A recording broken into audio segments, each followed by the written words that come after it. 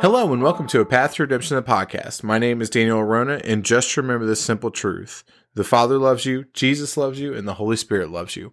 Once again, I hope that you've had a great week. I hope that you've had time to spend with the Lord in prayer and also in His Scripture. Again, I cannot stress enough how important it is that we stay as close to the Lord as we possibly can. We have to. We desperately, desperately have to, particularly in these times when things are so unsure. There's so much volatility in the world right now, and how important it is that we stay just as close to Him as we possibly can. I'll reiterate that every single week, and I hope that that's ringing true for everyone, because we have to. We don't have a choice at this point because the world is turning. And it's interesting. I was just finished up a book called The Oracle by Jonathan Cahn, which is a phenomenal read.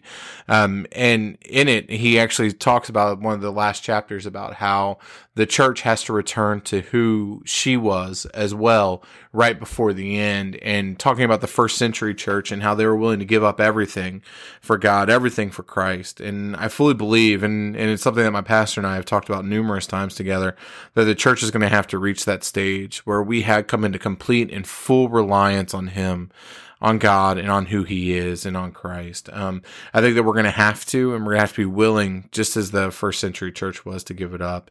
But at the end of the day, when we get there, God will give us the grace that we need to get there. Amen. But this week, I know we just wrapped up our kind of future wars of Israel last week when we've wrapped up Ezekiel 39. But this week, we're going to go back to our study of Esther. I know there's still a lot going on in the world, but really feel led to finish this one up, this study of Esther, because I do think it's important. It is about the end of this age. It is about the imminent return of Christ in terms of the rapture and some of the things that'll happen leading up to that. But at the end of the day, though, it's important for us to see this and to see who Esther was and who she represents, as well as some of the other key players here as well, which we'll do a deep dive into.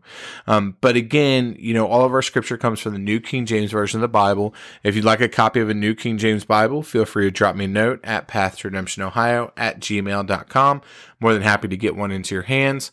Also, my book, Grace Abounds, is out. If you'd like a copy of that, feel free to drop me a note, pathtoredemptionohio@gmail.com. More than happy to get one into your hands as well.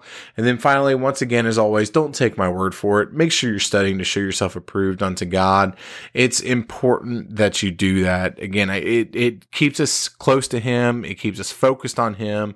Read, study in the Word. Make sure that you have a good foundational understanding of the Bible, because there's so many things out there that are being taught, whether today, right now, that are all just false in nature, false teachings, and things that aren't scripturally correct. Make sure that you're doing it for yourself, and make sure that you're reading and studying, because that will bring you closer to Him as He opens Himself up. Because let's not forget, Jesus Christ is the Word of God. He is a picture of the Word. And when you're reading the Bible, you are reading Jesus. You are seeing Jesus walk through those pages. And if you really understand Scripture, you understand that from the very beginning, where it says, "In the beginning, God created the heavens and the earth," all the way to the very last verse in the Bible, it is all about Christ. So with that being said, let's go ahead and let's get started. We're going to be in the last portion of Esther chapter 2, which is where we left off last time. If you need a refresher, I would recommend going back and listening to Esther chapter 1 and 2, the couple of episodes that we did have out there. But we're going to go ahead and move on into this. So Esther 2:19 through 23 says this: "When virgins were gathered together a second time, Mordecai sat within the king's gate. Now Esther had not revealed her family and her people, just as Mordecai had charged her. For Esther obeyed the command of Mordecai, as when she was brought up by him. In those days, while Mordecai sat within the king's gate, two of the king's eunuchs, Bigthan and Teresh, doorkeepers, became furious and sought to lay hands on King Ahasuerus. So the matter became known to Mordecai, who told Queen Esther, and Esther informed the king in Mordecai's name. And when an inquiry was made into the matter, it was confirmed, and both were hanged on the gallows, and it was written in the book of the Chronicles in the presence of the king." So there's a couple of things here that we really kind of need to go into. This is Esther was already made queen, so your question should be, why was there a second gathering of virgins? Particularly if Esther represents the church, and the church was selected as the bride of Christ. The church consists of both Jews and Gentiles, but Christ was given to the Jew first, and we need to understand that, right? And Paul talks a lot about this in the book of Romans, and particularly about the place of the Jew. Again, for the gospel's sake, there are enemies, but however, for election's sake, they are the beloved of God, and we have to recognize that. But we also have to understand that Christianity is based and founded in a Jewish religion. Because Christ was Jewish, all the prophets, the Torah, everything that we read in the Old Testament is all Jewish religion, right? And we have to understand that because the foundation of everything that we are is based upon Christ, and Christ being a Jew and coming out of that, and all the beliefs and everything else that walked through that. But so Christ really came first for the Jewish people, and we know that through several different stories that happened, particularly the woman that said, but even the dogs can eat from the crumbs from the king's table, and that's where he said there's so great a faith there was there. Even the centurion who humbled himself before Jesus. Like, if you notice, Jesus, there was only a smattering of Gentile works that were done. Everything else was really made for the Jews, and it's because they were there to receive Christ first. Romans 2:5-11 says this, "But in accordance with your hardness and your impotent heart, you are treasuring up for yourself wrath in the day of wrath and revelation of the righteous judgment of God, who will render to each one according to his deeds. Eternal life to those who by patient continuance in doing good seek for glory, honor, and immortality, but to those who are self-seeking and do not obey the truth, but obey unrighteousness, indignation and wrath, tribulation and anguish on every soul of man who does evil, of the Jew first, and also of the Greek. But glory, honor, and peace to everyone who works what is good, to the Jew first, and also in the Greek, for there is no partiality with God." But you have to understand, again, that it was to the Jew first, because Christ came to the Jewish people first. Ultimately, they rejected him. He in turn rejected them. And then we as Gentiles, if you're not of Jewish descent, us as Gentiles were then grafted in to be part of ultimately the kingdom of God. And I'm thankful for that. So understanding this, though, the first harvest of virgins was the establishment of the church, which was for the Jew first. As we talked about last time, Christianity is a Jewish religion.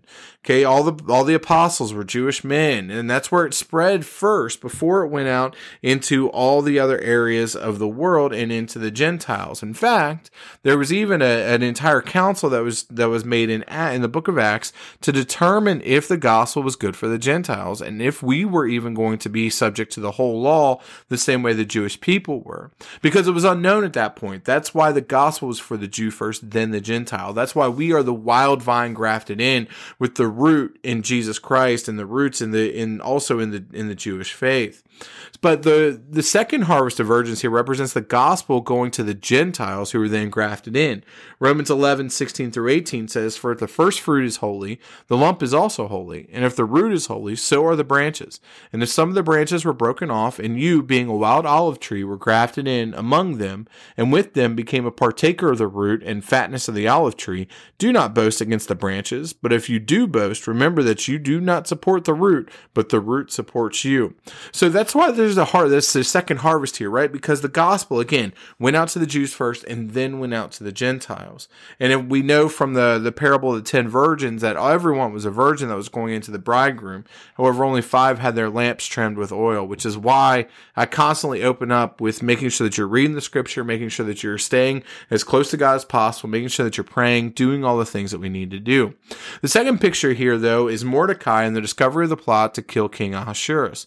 The 2 eunuchs were servants of the king, and they were specifically doorkeepers, and they would become furious and seek to kill the king. Now, we don't know why they became furious, but at the end of the day, they still became angry. And I believe that this is a picture of the Pharisees and Sadducees. Why?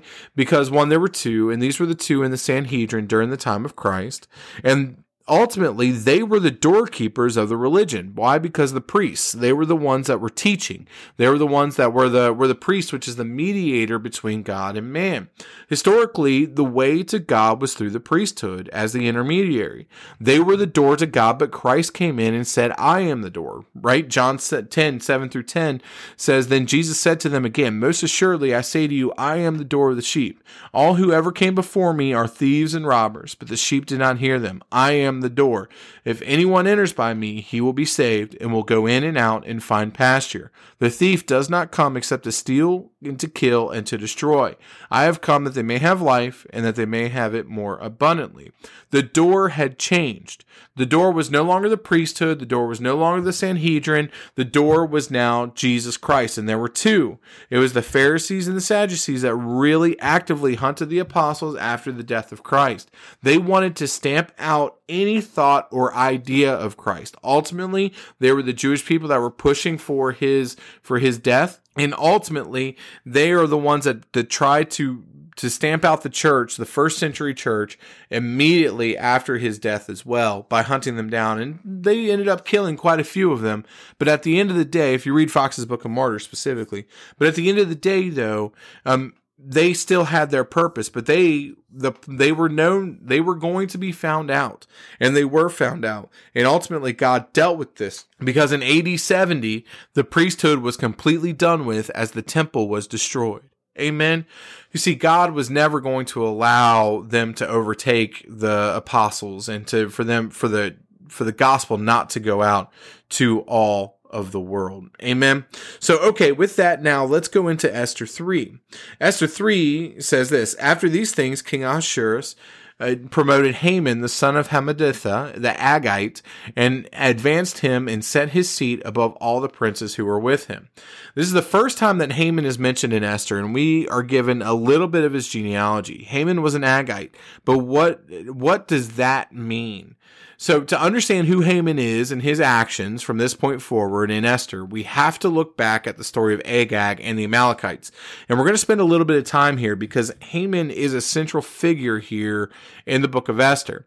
But going back to the story of Agag and the Amalekites, it's in 1 Samuel 15, 1 through 4. It says this, Samuel also said to Saul, The Lord sent me to anoint you king over his people, over Israel. Now therefore heed the voice of the words of the Lord. Thus says the Lord of hosts, I will punish Amalek for what he did to Israel, how he ambushed him on the way when he came up from Egypt. Now go and attack Amalek and utterly destroy all that they have, and do not spare them, but kill both man and woman, infant and nursing child, ox and sheep, camel and donkey.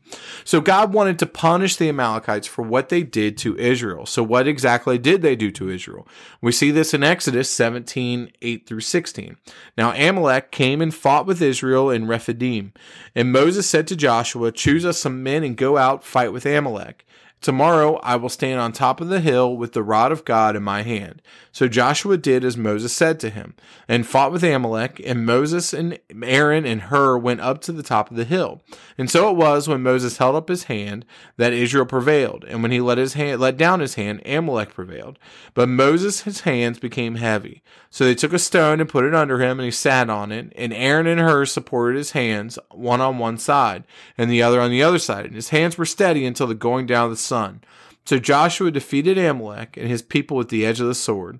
Then the Lord said to Moses, Write this for a memorial in the book and recount it in the hearing of Joshua, that I will utterly blot out the remembrance of Amalek from under heaven. And Moses built an altar and called his name, The Lord is my banner. For he said, Because the Lord has sworn, the Lord will have war with Amalek from generation to generation. So Amalek decided immediately after they get out of Egypt, when Israel is at its weakest points, they decide to come out against them to destroy them.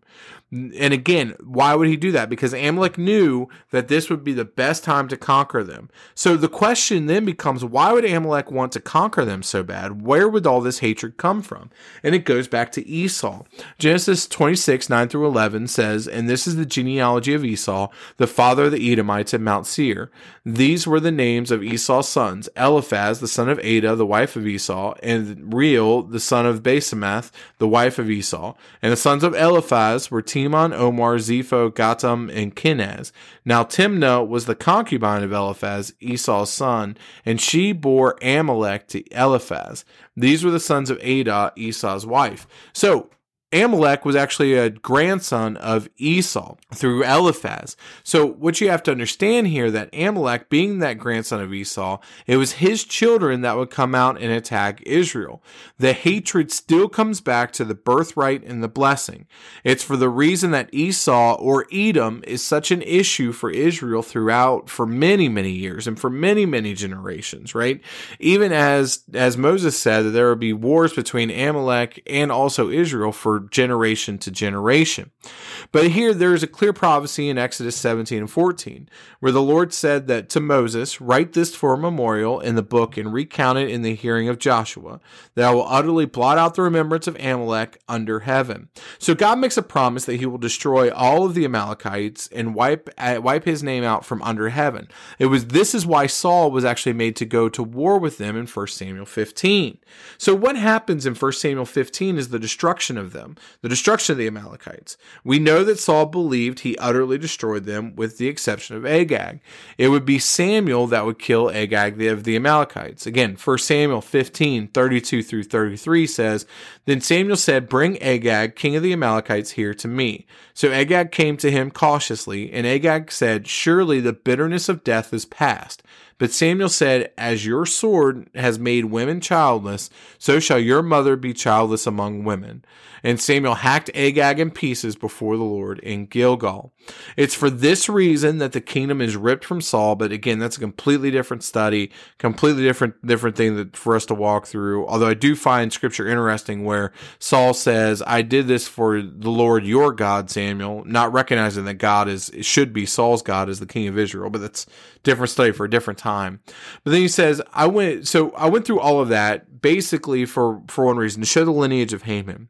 Because the Bible specifically says that he is an Agagite, and that is material. And this is what Josephus says in Book 11, chapter 6, verse 5. This is in Antiquities of the Jews.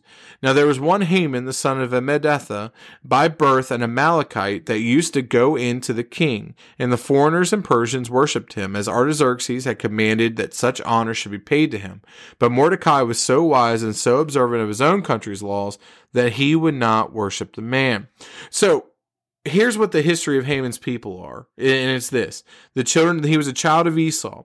Esau, again, was the man rejected and hated by God. Remember, he said, Jacob have I loved, but Esau have I hated. He's also the son of the man that gave up the birthright and the blessing to Jacob, who would ultimately become the father of Israel. Different study for a different time, but at the end of the day, that's what happened.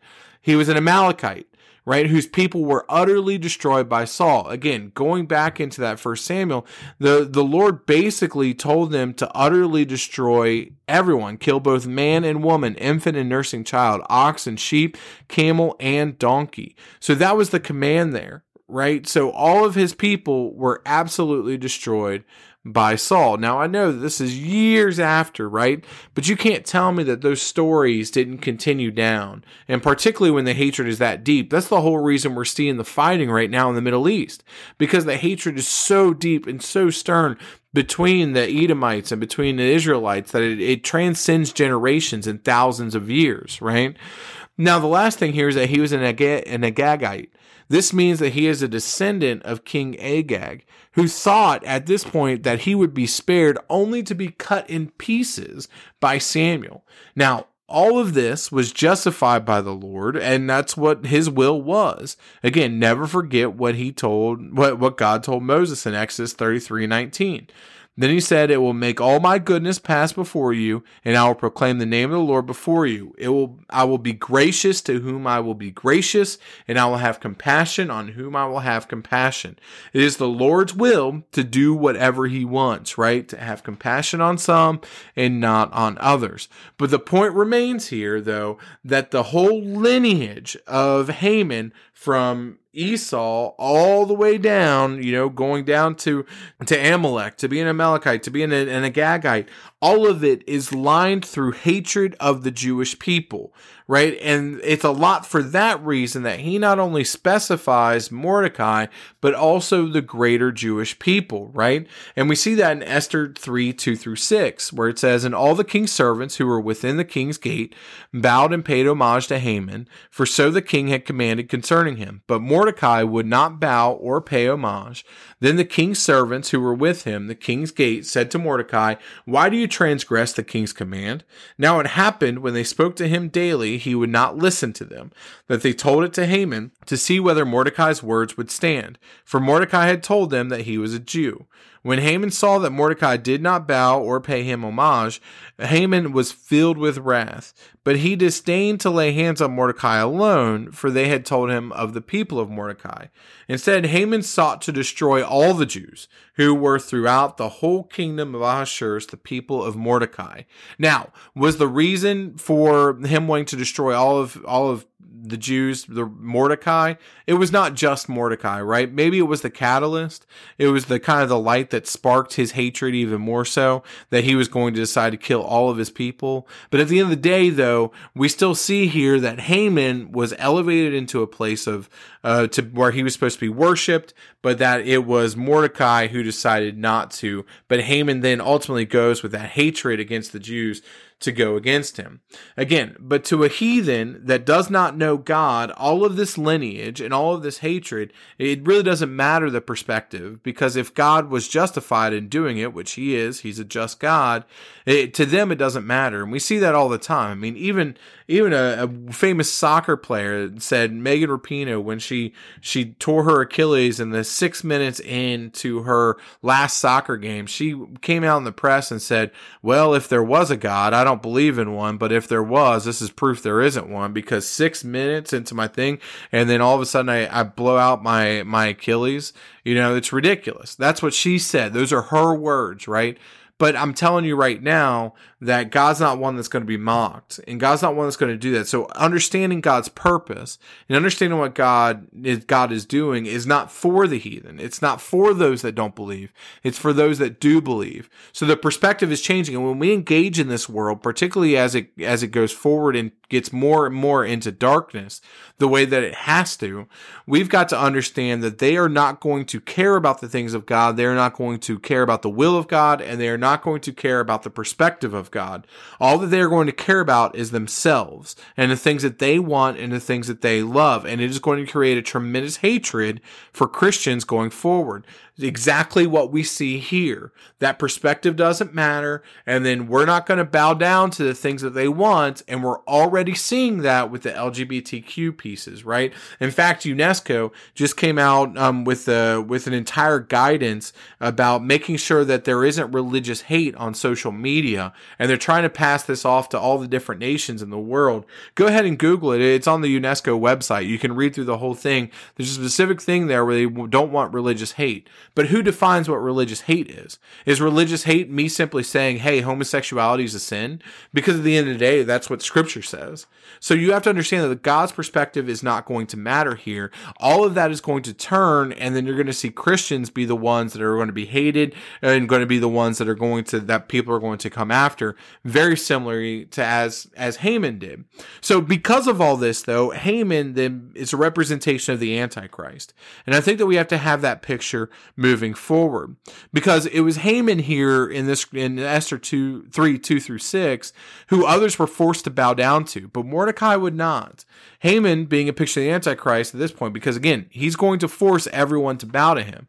Revelation 13, 11-12 bears this out. When it says, "Then I saw another beast coming up out of the earth, and he had 2 horns like a lamb and spoke like a dragon. And he exercises all the authority of the first beast in his presence, and causes the earth and those who dwell in it to worship the first beast, whose deadly wound was healed." So just as you have to understand that while everyone else in that gate was worshiping Haman and giving homage to him and doing that, Mordecai would not. Mordecai is a picture not only of those Jews that are not going to worship down, not going to bow down to him. I believe he's actually a picture of the two witnesses here, because just as Mordecai refused to bow down and worship, there will be two witnesses to the Jewish people who will also refuse to bow down. I personally believe that the two witnesses that are coming back are Elijah and Enoch, as they are the only two not to die, and it is appointed unto man once to die, and they were taken before Jesus came. So I think they have to come back and ultimately die in order for the scripture to be fulfilled. But regardless, though, Mordecai is a picture of these, and the result is the same. The Antichrist will go after all the Jewish people just as Haman did and force them to flee from their land, force them to flee into what many Bible scholars believe is Petra, in order to escape his wrath and escape what he is.